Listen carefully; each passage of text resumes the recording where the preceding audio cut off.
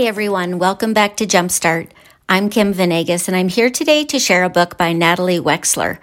Natalie collaborated with Judith Hochman on The Writing Revolution, the most no-nonsense approach to teaching writing that I've seen so far. Natalie's own book is called The Knowledge Gap.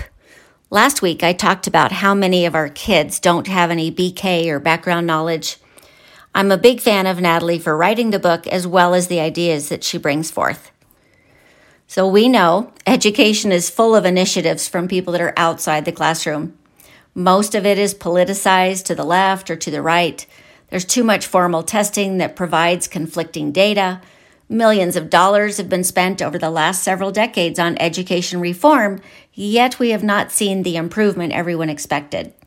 We have more technology than ever before, mostly due to the COVID-19 pandemic, when computers were handed out to each student K-12. We also have a variety of computer software programs, both for practice and for testing. Screens and more screens, yet no improvement in what students can do and what they know.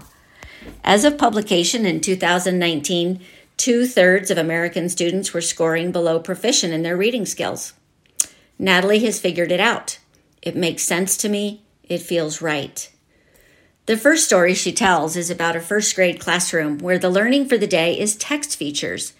Never mind the content of what the kiddos are learning, they must identify text features. In another neighborhood across town, another teacher is teaching 6-year-olds what it means to find the main idea, to infer, and why it is important to summarize. This doesn't feel right to Natalie or to me, and maybe not to you. Mostly we teach math and reading in the early grades. We continue with a focus on math and reading because they are tested in the intermediate grades. In many districts across the U.S., social studies and science are held off until 4th grade or 5th grade. Often by this time, our students are disengaged from learning. Learning the skills of how to read without becoming excited in social studies or science, they've just tuned out. Because reading is a set of skills that can be taught completely disconnected from content, they often are. One day, students are underlining the main idea about dolphins. The next day, they are finding details to support the main idea about sedimentary rocks. And the day after that, they're summarizing a nonfiction text about how chocolate is made. This is often the content some students are getting. It's a fractured fairy tale about a dolphin who lives on a sedimentary rock eating chocolate, and our kids cannot connect the dots.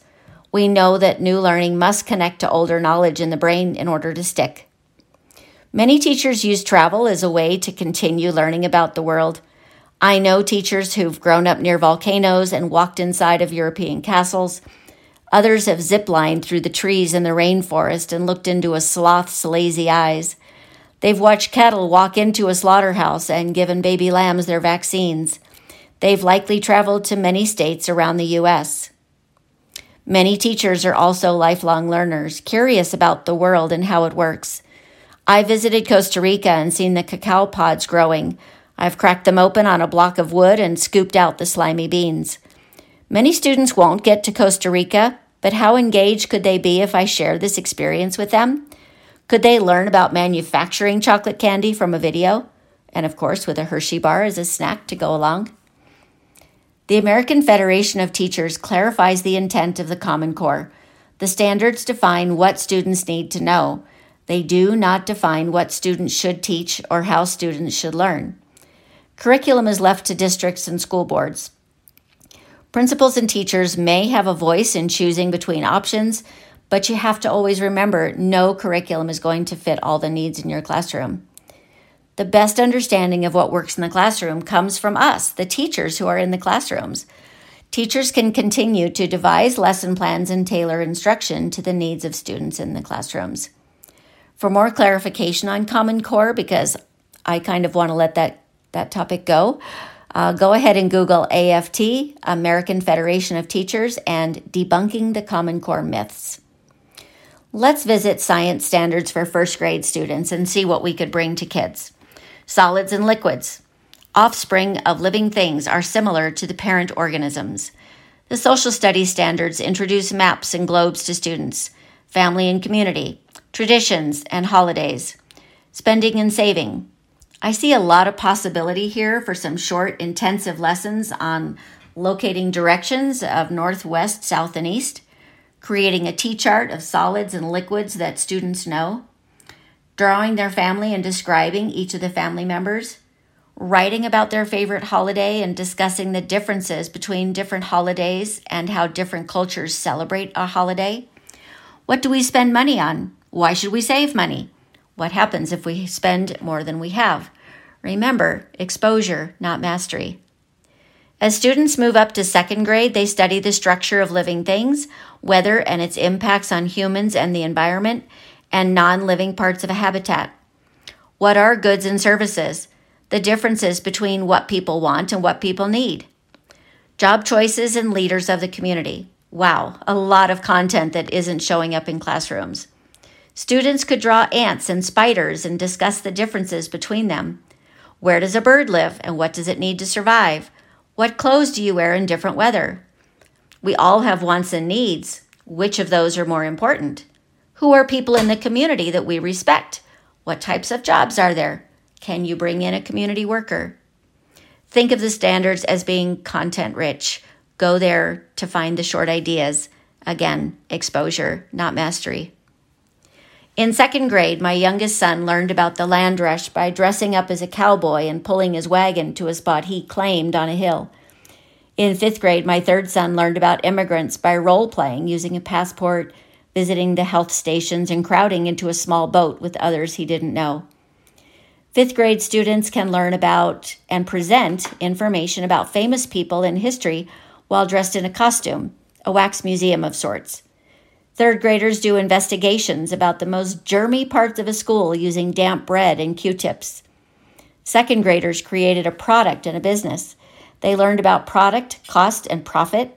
They constructed businesses out of simple materials and set up their businesses in the gym.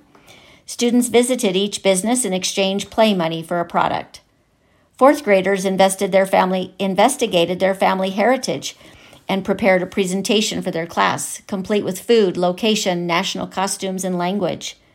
We held science fairs in our library for fourth and fifth graders as they learned about physical, biological, and consumer science. In our classroom, we investigated the best toilet paper, comparing strength, cost, and its ability to break down in water. In The Knowledge Gap, the author describes a study in which students both took a comprehension test about baseball. So this group was made. There were two groups that took this test. One may have been readers who were higher readers but knew nothing about baseball. The second group were more of a set of struggling readers, but they knew their background on baseball. And what I wanted you to know is that even if they were lower readers, they had a better understanding of the text. They had background knowledge of the game of baseball. I believe content is important.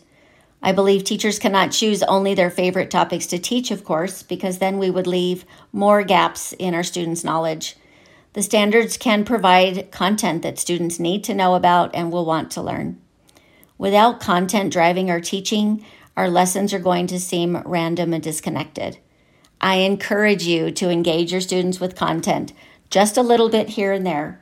Remember, it's exposure, it's not mastery. You'll be providing something for more learning to stick to.